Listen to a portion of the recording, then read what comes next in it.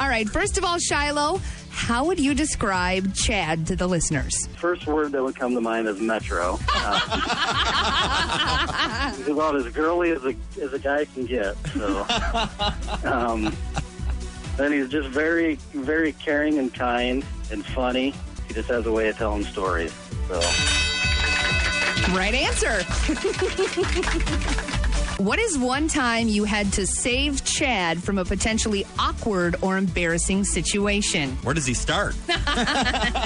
yeah, no doubt. You know what's coming to mind for me a couple of times at the gardens? Exactly what's coming to mind for me is a couple of guys pushing buttons they shouldn't have been pushing, and Chad's normally pretty calm and laid back, but certain times people can push his buttons and get him all fired up, and they were trying to get him to go outside and fight. So that would probably be that, or there was also a time that I could have stopped him for speeding.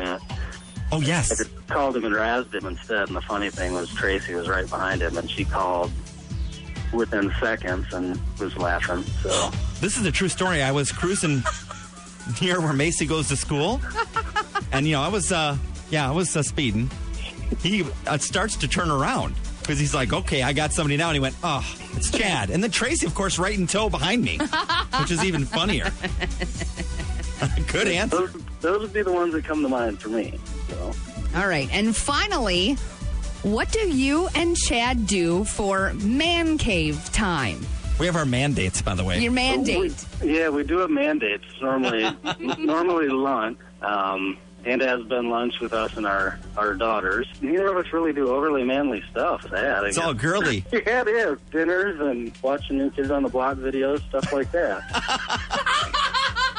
There's one mandate that comes to mind. I was back home for Thanksgiving. My wife had to go down by her father, who's got Parkinson's, so she had to be down there for Thanksgiving. Well, I stayed back, and Shilo didn't want me to be alone. He was alone for Thanksgiving, so he came over. And however, I didn't have any turkey, no fixings, so we actually ended up watching the worst movie ever. We were on Netflix, Horrible. And it was a movie that had Corey Feldman in it. It was like a recent movie, but like a B to D movie. Okay. Terrible. And I made spaghetti. And that was our Thanksgiving, was watching a terrible Corey Feldman movie, just me and him eating spaghetti. So there you go. Yeah, all right. So terrible you couldn't turn it off movie. One of those. Yes. It's like a train wreck. You can't look away. Yeah, it was awful. Yeah, Shilo also a boy band fan, so he'll get along with us, Jen. All right. Yeah. Good deal. I love it. Love it. And a congratulations in order for Mr. Breivik.